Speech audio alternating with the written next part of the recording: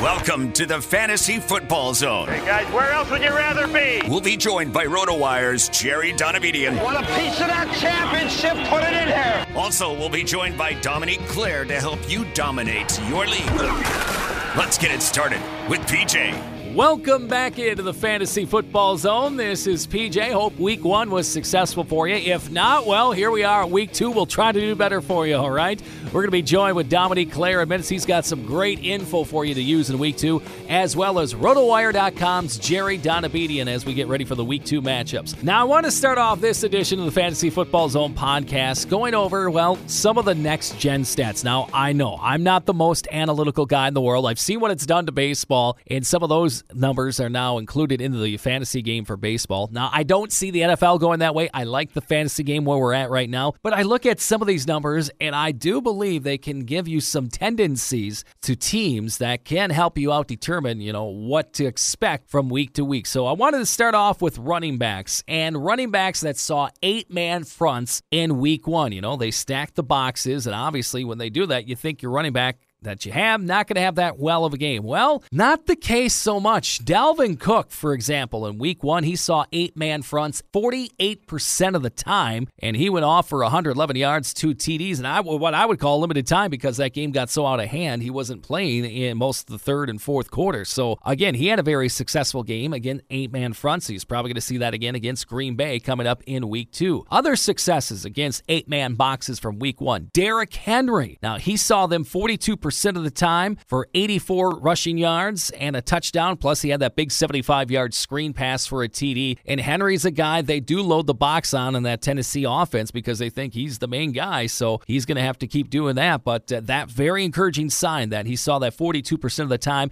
and he was that successful in week one. Saquon Barkley, the Giants, that's much predicted. 8-man boxes, he saw 36% of the time and he went off for 120 yards. So again, you can succeed as the defenses are stacking those boxes. Now, here's a note also on a defense that used it a lot. Arizona, they used 8-man boxes, very high rate. In fact, the Detroit running backs, C.J. Anderson and also Kerryon Johnson, they had the highest rate among seeing 8-man boxes in week one, so expect more of that to come from the Arizona defense.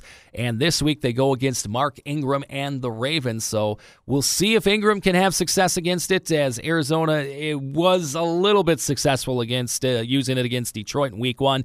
But to expect a lot of that for Mark Ingram to see the 8-man box from Arizona. Another stat worth looking at for QBs is time to throw, how much their offensive line is giving him to throw to, make a successful play.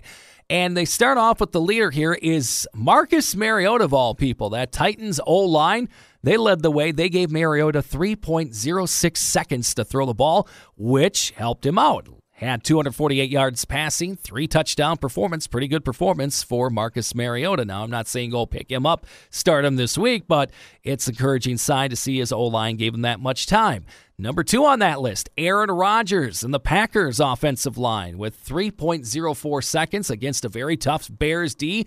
And they're going to look to continue to do that again in week 2 versus the Vikings to give him much more time. And obviously looking for more offensive success this week after the 10-3 contest to start the season. So if they continue to do that, it could be good things for Rodgers. Now, on the other side of things, Jameis Winston, Tampa Bay line. Now, they came in third.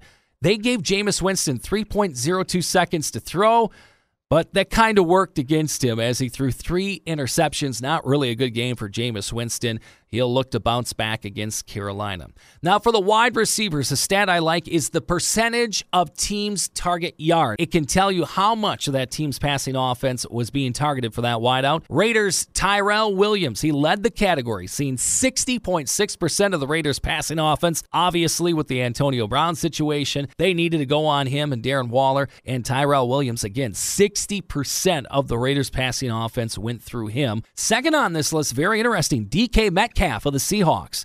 The rookie wide receiver was at 59.08% of the offensive passes going his way and heading in his direction.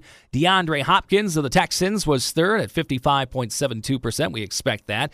Cody Lattimore of the Giants, he was fourth on this list, so Eli was looking for him a lot, and he saw a lot of looks in week one. Sammy Watkins, obviously huge day for the Chiefs. He rounded out the top 5. Now, some other notable wideouts from week 1. Robbie Anderson of the Jets. Now, I mentioned him. He saw 53% of the team targets come his way. Now, again, he just had 23 yards, but we expect that to go up against the Browns defense that looked very shaky in week 1. John Brown of the Bills. He was at 46% of seeing the team's passing yards come through him. And he had a big day, 123 yards and a touchdowns against the Jets. And DJ Moore of the Panthers, he was around the 45% mark, the team's passing offense going through him. He had 76 yards in week 1, and he's got a very favorable matchup against Tampa in week 2, and he'll look to improve on that. And finally, a big game this week for fantasy implications. It's Saints-Rams. We expect big numbers from all the players in this matchup, but just want to kind of pump the brakes a little bit. Don't bank on this game winning you this week. Again, you're going to have all performances, consistency from all the way around. So don't think that Goff and Gurley and Cooper Kupp and Robert Woods and Brandon Cooks and all those from the Rams are going to help you out. Same on the Saints side. Again, you're going to need consistency. So just don't bank on Saints-Rams as putting you over the top this week. It's time to dominate with Dom. All right, everyone, Dominique Claire here. Just want to talk a little fantasy with you for the week. So obviously I'm a Minnesota Vikings blogger and fan, so let's address that first. I'm sure a lot of you were very disappointed if you're a Stephon Diggs or Adam Thielen owner, especially if you're a Kirk Cousins owner, being that he only threw 10 pass attempts. Just want to let you know that is not going to be the norm. They are going to run the ball. The Vikings are going to run the ball more than last year. They're very committed to the run, but they absolutely handled Atlanta in every way possible, so do not expect them to only pass the ball 10 times. Stephon Diggs and Adam Thielen are going to get theirs. They're going to get passes, especially this week against the Packers. Last year against the Packers, Kirk Cousins put up a big game. Adam Thielen had some huge catches.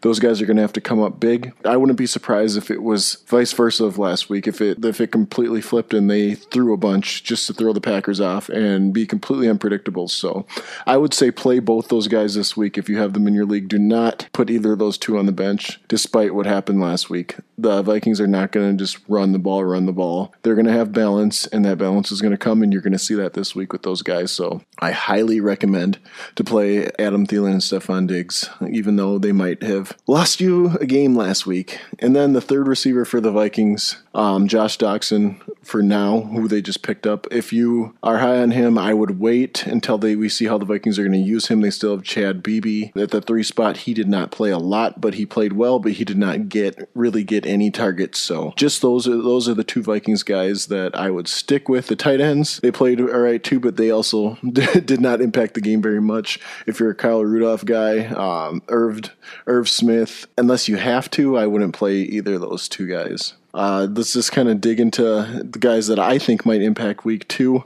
One guy that didn't play at all in week 1 that I think you should play week 2 is Adrian Peterson. He had an issue with the coach where he was telling him that he wanted to play a lot last year, get the ball more. Coach Gruden then went and turned and made him inactive for week 1. And then he went and had one running back get hurt and another one banged up. So here comes Adrian Peterson back again. I expect him to do very well. He was the 8th leading rusher in the NFL last season, and I don't see why that would change. I don't think Peterson slowed down a bit. That was just a personal decision. So if you are on the fence about Adrian Peterson, I would say give that a go this week. Another guy that could potentially be a waiver wire pickup for you would be Giovanni Bernard with the injury to the starter over in Cincinnati, Joe Mixon, of course. If you would have an opportunity to pick up Bernard, I would go that route because he's only owned in 19% of leagues right now, and he is going to be getting some increased minutes for the time being. So if you are hurting at running back, that could potentially be a good pickup. Another pickup that you could potentially look at would be Carlos Hyde. He played really well for Houston. People didn't really expect that, being that he just came in, but him and Duke Johnson did very well together against the Saints. And Carlos Hyde, if you remember, he was a fantasy killer a few years ago, so he may be resurrecting some of that old juice that he's got. So that's one that you could look at putting in at running back there. And then back to the Vikings for another running back that you could potentially look at. Alexander Mattinson, the Vikings draft pick this year, rookie, he is actually splitting carries with Delvin, getting probably about a third of the carries, and he looked good out there. He's going to get some touchdowns. Minnesota likes him. He's a good change of pace from Delvin Cook. Delvin Cook's obviously tore it up the first game, and he looked great. But so that second running back sometimes ends up getting a lot of the touchdowns, and it always seems like the offensive line blocks better for the second running back. So if you are deep and have a flex spot open this week, I would give Alexander Mattison a shot. If you're obviously hurting at running back and you need one, he's a guy that you could potentially put in as a potential reward that might pay off, or he could end up getting 4 points. So you don't know what you're going to get there, but there is potential. And then the last running back that I would potentially look at would be Rex Burkhead. You can never count on the Patriots running backs, but if you are in a PPR league, he is going to catch some balls out of the backfield to get you 5-6 points that way. And then some yards here, about 40, 50 yards he might pick up. So he could get you around 10 points. So that's one that with Tom Brady, is typically pretty consistent. And then receivers, outside of Vikings receivers, definitely could go John Brown for Buffalo. A lot of people overlooked him because it is the Bills, and they have a quarterback that is unproven and young, but he did well last week. He had 123 yards on 10 targets, and they got to pass the ball to somebody. Brown's looks like he's going to be their main guy. If he's still available in a lot of leagues for getting over 100 yards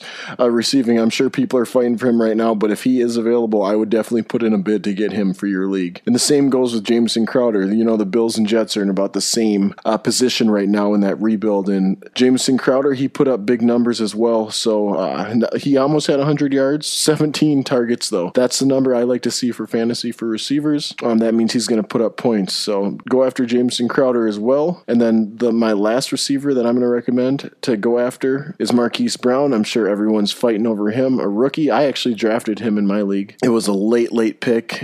Keeper league is hoping that he turned out, and he had a very good first week, 147 yards, 5 targets, 4 receptions. I expect a big season from him from Baltimore. A lot of people said Lamar Jackson, he's just a runner. Well, he proved that wrong. Week 1, it was against the Dolphins, but I think that he's going to do very well. Marquise Brown has a bright future ahead of him. So if he is available or someone's going to offer him up for cheap, I would go after Marquise Brown. Now, joining PJ, the Fantasy Football Zone, RotoWire's Jerry Donavedian. And once again, joining us from RotoWire.com, it is Jerry Donabedian. Week 1 full of plenty of surprises, wasn't it, Jerry? Yeah, about as exciting of a Week 1 as I can ever remember, both in terms of just the number of points scored and where some of the big games are coming from, particularly rookies. Yeah, Jerry, in fact, let's go into that right now. Again, 4 rookies, over 100-yard performances in their debut. That is an NFL record. Again, A.J. Brown, Marquise Brown, Terry McLaurin, and T.J. Hawkinson.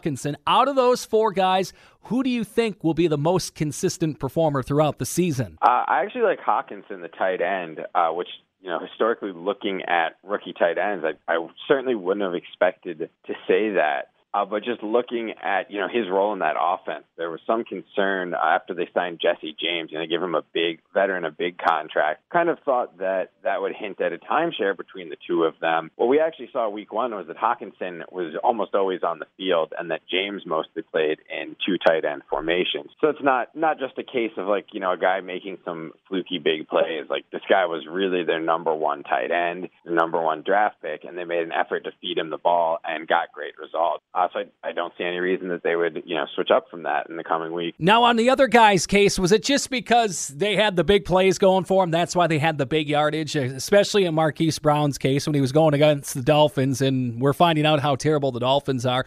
Or do you think they could have some consistency going forward, the rest of these receivers? Well, certainly. When we're talking about the 400-yard rookies from Week 1, A.J. Brown, Marquise Brown, Terry McLaurin, T.J. Hawkinson, they all had really long plays. I don't think any of them had more than 5 or 6 catches. Marquise Brown is going to be inconsistent week to week. That's the nature of his role. But I think in terms of looking at what he'll do over the course of the season, I think it's going to be pretty impressive. He's kind of a perfect fit for that Baltimore offense where they want to run the ball a ton. Then they need someone to keep defenders out of the box, keep them honest.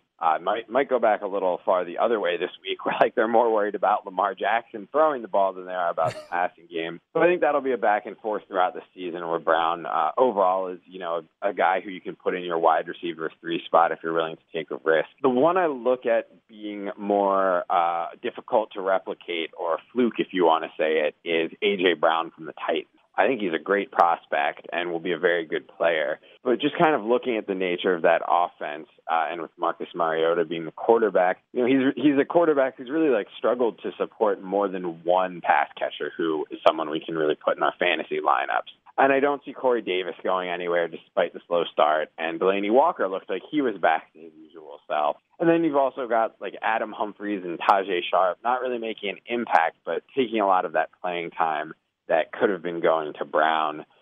So I think he's going to be more misses than hits this year. Maybe in the long term, a good guy if you're in a dynasty league or something like that. But yeah, I certainly would have the other rookies higher on my list for who I'm going to pick up for week 2 and the rest of the season. Well, Jerry, you kind of led me into this one. So up next, Lamar Jackson and Dak Prescott. Perfect quarterback ratings. They put up huge numbers, but will that continue for the rest of the season? I was pretty excited about both guys coming into the season. I actually have one league where I drafted both of them. I kind of waited on QB and took them, and I started Prescott over Jackson. And as I'm watching the game, I'm a Ravens fan, so I was thrilled, don't get me wrong. But I was man, I can't believe I didn't start my guy. Yeah. And then, of course, Prescott put up similar numbers later, and I was like, oh, wow. Obviously not going to expect that level of performance from them every week. I don't think they're going to challenge Patrick Mahomes for that number one fantasy QB spot. But I do think that you're looking at, both guys are kind of having offenses tailor fit to them now. The Cowboys promoted Kellen Moore to offensive coordinator, got rid of Scott Linehan. Not really knowing, if Ezekiel Elliott might miss games, I think that they tailored the offense to be a little more aggressive, pass the ball a little more. And with Michael Gallup really showing up as their second-year receiver, I think they've got some more weapons for the first time, really, since Prescott's rookie season. I think he'll have a very strong season. He's not gonna, not gonna have 400 yards and 4 touchdowns every week, but certainly should be a startable fantasy quarterback unless he's facing a defense like the Bears. Well, I waited as long as I could before bringing up Antonio Brown, but here goes. Now, again, the big fallout. He got out of Oakland, got his wish. Now the accusations come out against him as well, so we don't know if he's going to be on the commissioner's exempt list or not. That's something the Patriots will have to figure out. But Tom Brady now, he's got to be a must-own quarterback. I know coming into the season, some of the ratings and rankings had him down in the 20s, but with the performance we saw Sunday night and this news, if AB is on the field with them, you got to own Brady now, don't you? I think Brady should still be owned in, maybe not in an 8-team league where you only start one quarterback, but I think in most formats. Look, even with, they released Demaryius Thomas shortly before this, or traded him to the Jets, I should say, shortly before the Antonio Brown news came out. But even without Thomas, and even if they don't have Brown, Julian Edelman, Josh Gordon, and Philip Dorsett seems to have learned that difficult Patriots offense very well and become comfortable with Brady. We saw him score 2 touchdowns in their opener. I think, probably 25 of the 32 teams in the league would trade their receiving corps for what the Patriots have. Yeah. And then you've got a strong offensive line and, Josh McDaniels and Tom Brady running the whole show. Yeah, I think, Brown would be obviously a huge boost if he is ever on the field. But even without that, I think Brady is going to be a guy who's kind of on the low-end starter spectrum. I'd probably put him a little bit behind the 2 guys we just talked about, Prescott and Lamar Jackson. But certainly going to Miami this week, still with good weapons around him, I think Brady will be fine with or without Antonio Brown. Now, back on the Antonio Brown subject here. If you are an owner of Antonio Brown right now, what do you do with him? That's kind of the big question. Do you stash him on the bench? Do you trade him? If somebody sends you an offer, just get rid of him, get clean of this guy. What advice do you have for Antonio Brown owners right now, Jerry? Well, this is a tough one. I think right now you're probably, you're going to be selling low. So generally, if the news is negative, I say, if you've got him on your team, then probably hold him. Mm-hmm. In terms of proactively going out to try to trade for him, I'd probably would stay away from that. I think when people don't know what's going to happen, the tendency is for just everyone to not do anything. It's hard to get someone that's willing to trade him or someone that's willing to trade for him. So I think kind of just wait and see what happens here. Once again, talking with RotoWire.com's Jerry Donabedian as we continue to recap Week 1, and we'll get you ready for those Week 2 matchups coming up. Again, the backfield situations in Kansas City and in Houston. We'll start off in Kansas City. Damian Williams had a pretty decent game. Had a touchdown called back. It would have been a bigger game. But is there concern there in Kansas City now as we saw LaShawn McCoy getting some of those touches? What do you think about that backfield situation right now in Kansas City? Well, LaShawn McCoy looks great. I mean, he was up around 7-8 yards per carry. Broke off a couple of longer runs. So certainly concern on that level from Damian Williams. But he still got about a dozen carries, and he still got 6 targets and caught all 6 of them. And I think really that's what's going to be the key is that, for Andy Reid, his offense is about the passing game. He loves those quick passes. And even if McCoy is a better runner than Williams, Williams is still the guy that Reid trusts to execute in the passing game and execute the pass blocking if need be. So I think Williams is going to keep getting on the field. And, when you're working with Patrick Mahomes, Andy Reid, Travis Kelce, just by being on the field, you kind of just hang out there. You end up scoring all these fantasy points. So I think that I could see McCoy also being a guy that we're able to start. Like, if anything, this might be a backfield kind of like New England or New Orleans where we've seen in the past where you can start 2 guys in fantasy lineups. So not totally downplaying the concern for Williams, but I think you'll see kind of more of the stat lines like we saw week 1, where it's not quite on the level of what we got from him at the end of last year and in the playoffs in terms of dominating the workload. But still, 15 touches a week maybe. And even if it's a little less than that, you can still start him because it's going to be a very high ratio of touchdowns per touch in that offense. On to the Houston backfield here. I thought Duke Johnson going to have a big game, but then Bill O'Brien, he puts in Carlos Hyde. In fact, Hyde gets the start. I'm a big Duke Johnson fan, Jerry, but am I going to have to deal with this all year long thanks to Bill O'Brien? Yeah, I think you're going to have to deal with this all year. I think we are. Who knows? So much changes. One of them gets hurt, but something like that. But certainly, you look at the Saints and the past couple of years, especially last year, they were really tough against the run and very weak against the pass. So you would think that would point to like a big Duke Johnson game. And Johnson was a big part of the offense. Don't get me wrong. I'm not burying him, but I was surprised to see Carlos Hyde getting as much playing time and as many carries as he did, and B, looking really good on those carries because the last couple of years, his various stops he's made around the league, from San Francisco to Cleveland to Jacksonville to Kansas City. Wow, did I get them all there? I believe you did. Yes, I think I did.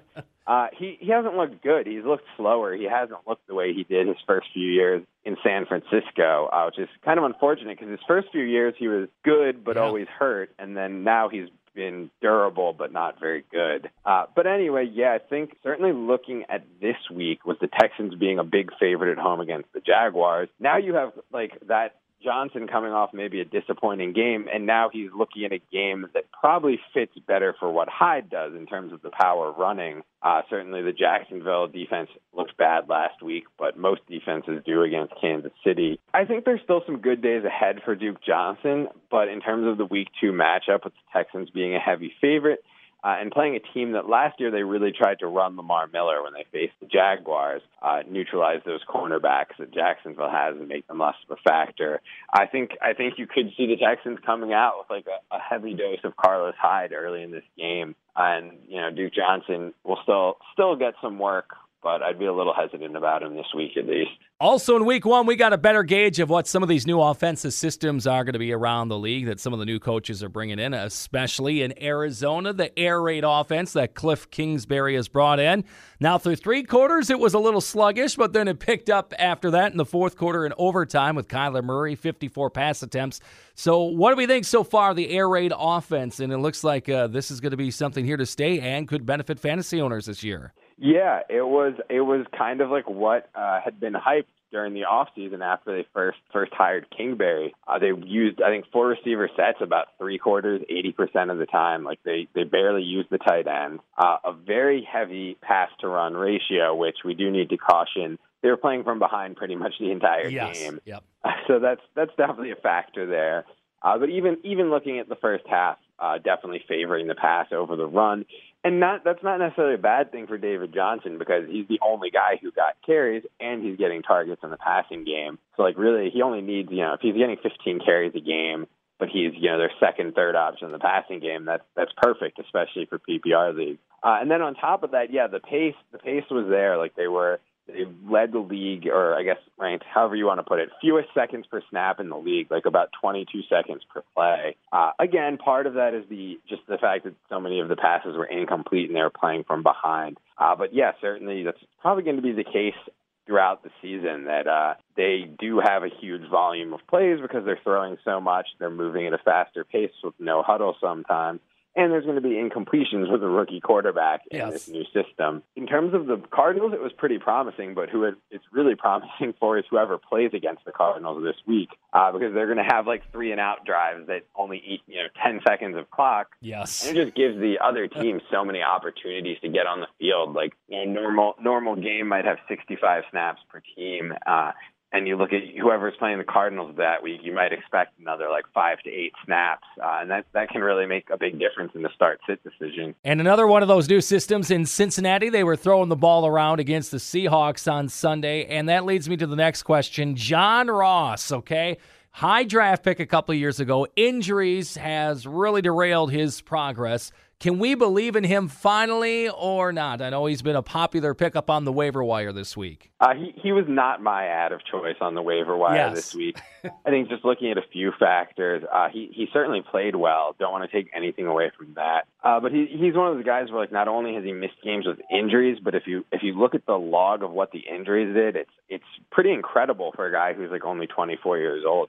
Obviously very talented, incredible athlete, but just so many knee injuries over the years. It's just, I think he's always going to be at a higher risk for missing games.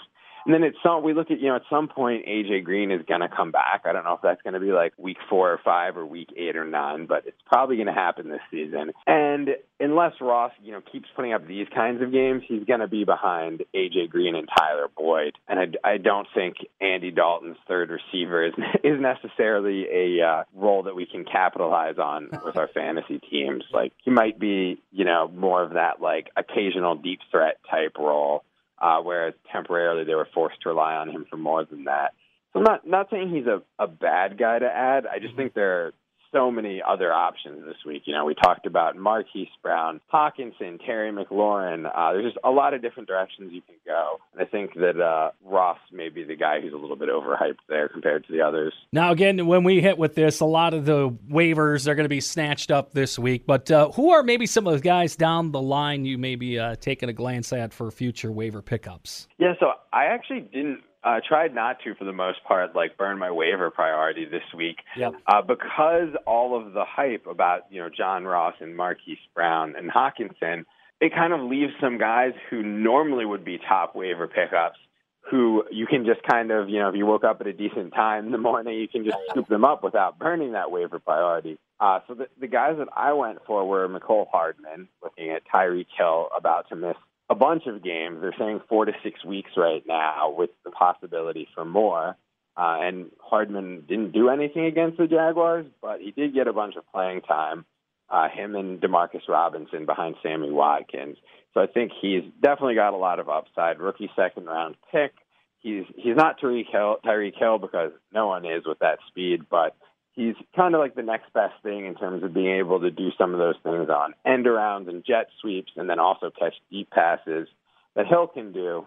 So that's definitely a guy I'm excited about. And then we talked about Carlos Hyde before, and then Raheem Mostert for the 49ers, sort of like the new backfield partner for Matt Breida with Tevin Coleman dealing with a high ankle sprain, probably out at least 2 or 3 weeks there. Once again, being joined by Jerry Donabedian, RotoWire.com. All right, getting into week 2, this Dolphins-Patriots matchup. I think this could be a fantasy trap game because you're looking at it, you're thinking, well, if the Ravens put up that many points against this awful Dolphins team, the Patriots should put up at least 80. Do you think this is a trap game? And the Patriots, they don't always play great in Miami. What's your thoughts on this one, Jerry? I don't think it's a trap game for the Patriots. I think the Miami team is just so non-competitive. They tore down a roster that was pretty bad in the first place. So I think that's going to be kind of a blowout, the same way everyone else expects. I think the spread now is up to 19 points. I don't. That's got to be close to a record. I just wouldn't recommend betting on that. There's not really any I don't know about how much track record we have of like games like that, and that is a lot. I mean, you can blow a team out and they score a garbage time touchdown and field goal, and it ends up being a 14 or 17 point loss. So having said that, I don't think it's a trap game for the Patriots. I do think it can be a little bit of a trap game for fantasy owners. Because I think we look at what Lamar Jackson did last week and get excited about Tom Brady and the Patriots passing game. I'm not saying necessarily keep Tom Brady on the bench. Certainly he's going to go out there and he's going to do some stuff early in the game. But just looking at the Patriots' bigger picture goals, they probably don't want Brady dropping back 40 times and, taking that injury risk every time that you do drop back in a game that they're pretty confident they're going to win anyway.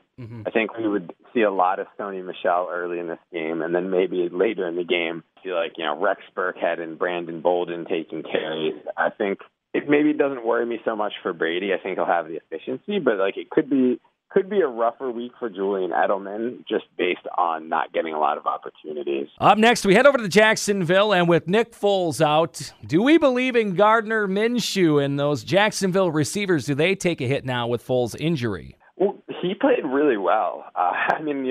From what I saw of the game, it was really impressive. I just can't. It's a rookie 6th-round pick. I just can't. I can't really. I think that there's too much evidence suggesting that it was a fluke based on what we've seen in the past. He played really well over a sample of 25 pass attempts and against probably what's one of the worst defenses in the league. Certainly was one of the worst defenses last year in the Chiefs. Now he's going on the road to make his first start against the Texans team that's a heavy favorite. I don't see it going well for him. He might turn out to be that he's a nice steal for the Jaguars with a 6th-round pick. Maybe if you get a good backup there or a guy who can make spot starts, that's definitely a huge success in terms of the draft spot. But in terms of his first NFL start, I would have modest expectations. The two players they do have some hope for the Jaguars are Dede Westbrook and Leonard Fournette, because we saw Minshew really throwing a lot of short passes. The couple he did try deep were very successful, but in terms of his average target depth, it was only about 6 yards near the bottom of the league in week 1.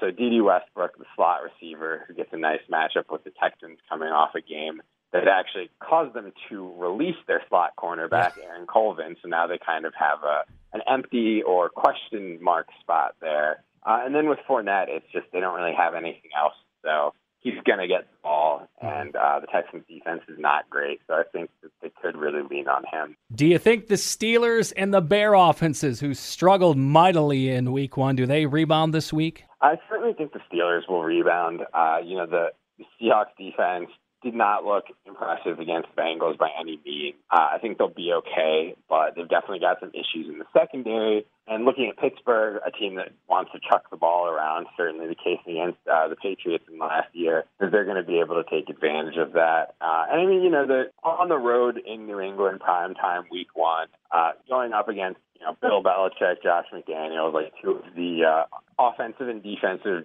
geniuses of their generation of coaching. The Steelers don't have that level of coaching, and we've seen them kind of get out-coached in big games a lot of times before.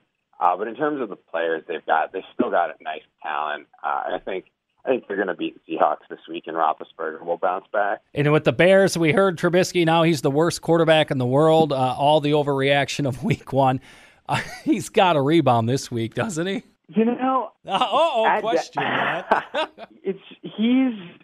Even last year, he put up some good numbers, but it was pretty heavily slanted towards 2 or 3 really big games, and then the rest were kind of a mix of mediocre and bad. I think that Matt Nagy's offense does some clever things, kind of like the guy he learned under, Andy Reid, where it gets you some easy completions, and he's got some guys like Allen Robinson and Cohen who are good players. But I think against tougher defenses, it's just it's easy to put Trubisky under pressure.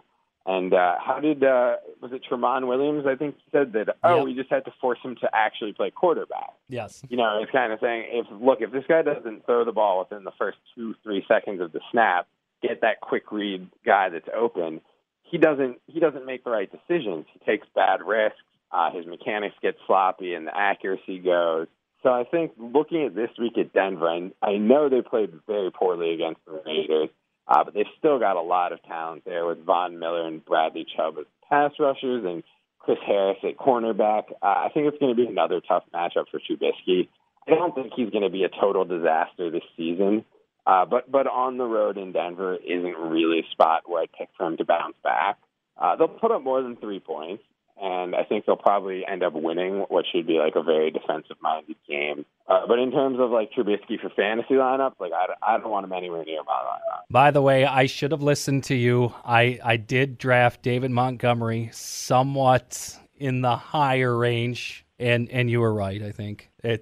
It pained me after week 1. I put him in the flex spot. I thought, he's going to have a big opening debut. Rookie running backs usually do good on the opener. I'm thinking of Kareem Hunt a couple years ago, and that burned me. Yeah, I still think that, over the course of the season that could end up, he could end up being a valuable piece of the team. Like, certainly the guy he's splitting carries with, Mike Davis, is not anything special. But I think that you kind of talked about Kareem Hunt, and we've seen like Ezekiel Elliott, Saquon Barkley, Nick Chubb. Yeah. Basically had 2 or 3 running back rookie classes come out of the draft that were, like, in terms of the talent, well above normal. And I think that has sort of shifted the expectations to being, and at the same time, weak classes for wide receivers. And so we sort of saw a few years back, the expectation was that, guys like Mike Evans and Odell Beckham come in and are stars right away. And now it's kind of shifted back where people are very cautious of these rookie receivers and tight ends and very optimistic about the running back. And I think it's just one of those kind of coincidence things. Like, we just happened to have a few drafts that were really, really heavy on the running backs and light on the wide receivers. And then this year, it shifted back in the other direction a little. And looking ahead to next year, I know a lot of the college and draft analysts kind of say it's the same deal with really strong wide receivers coming out and maybe only 1 or 2 running backs that are worth the first-round consideration. Keeping with the running back theme, Jerry, who do you like in matchups in week 2? Well, Mark Ingram for the second week in a row, highlighting, and probably week in a row because he plays the Chiefs defense next. Another guy I like who's maybe a bit more under the radar is Giovanni Bernard for the Bengals. Joe Mixon had the ankle injury against the Seahawks, and it looks kind of not clear if he's going to play. But even if he does play against the 49ers this week, I think that could be a sneaky good matchup for Bernard. Like, maybe they play Mixon, but they give him a little bit less playing time. And we've also seen that Bernard is one of the best pass-catching running backs in the league. And the 49ers are pretty good secondary, but weak at linebacker and a good pass rush. And that combination kind of tends to encourage teams to throw short passes. So I think that Bernard will be a great play if Mixon is out, and still a play even if he does end up playing. Do you have a third one for us? Because I really need help this week. I'm coming off a tough weekend.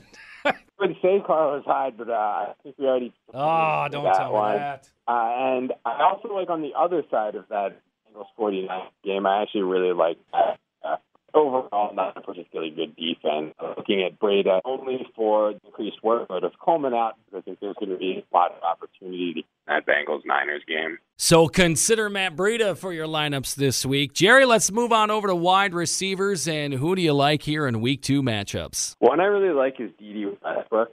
He was kind of disappointing. I think this week we see the Texans cut the slot corner he's still the guy I'd want. And again, being joined by RotoWire.com's Jerry Donabedian. What quarterbacks do you like in these Week 2 matchups? I think Cam Newton, obvious bounce back spot.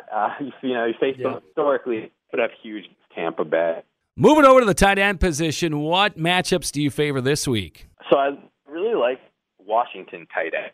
I'm not sure whether that means Reed or Vernon Davis. And Jerry, I think I'm with you on that one because that Dallas defense gave up a huge game in Week 1 to Evan Ingram at the tight end position, so it could be a big game for Washington tight ends. Again, you're going to have to decide if it's going to be Reed or Vernon Davis for you this week. Moving on over, if you're streaming defenses like you do, Jerry, every week, what defense should you look at to pick up this week? Well, Houston is the one that is actually, was available in some leagues. I think at this point it's taken in most leagues. I think most people share my thoughts on Gardner Minshew. Congratulations for the great, first game, but chances are it ain't going to hold up. So the Texans are the first one. And then I think if you can't get to them, the teams that I'm looking at are the Cowboys and then the Bills. Not only for having good matchups this week, the Cowboys play the Redskins and the Bills play the Giants, but you actually look at next week, The Cowboys are home against the Dolphins, which I think we're going to see is that's like the mother of all matchups this year if you're home against the Dolphins. And then the Bills, I can't recall exactly who it is, but I know they've got another soft matchup coming week 3. It's nice sometimes when, even though I do encourage that, like reassessing every week and dropping and adding with the defenses, it's nice if you can just like know that you've got your defense for the next 2 or 3 weeks. It doesn't usually happen that way for me, but I think this gives us a nice opportunity. I think, especially with Dallas, if you can lock in a matchup with Washington this week and Miami next week, why not? And once again, you got more great stuff up at rotowire.com, including hidden stat lines in week 1. Give us a little preview of that, Jerry.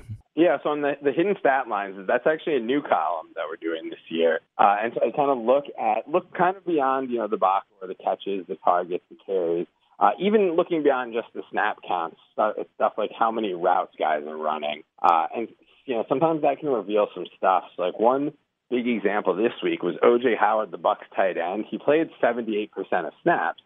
So you might look at that and say, that's, he didn't have a good week for fantasy, but he was, he was out there and he was playing the way we expected.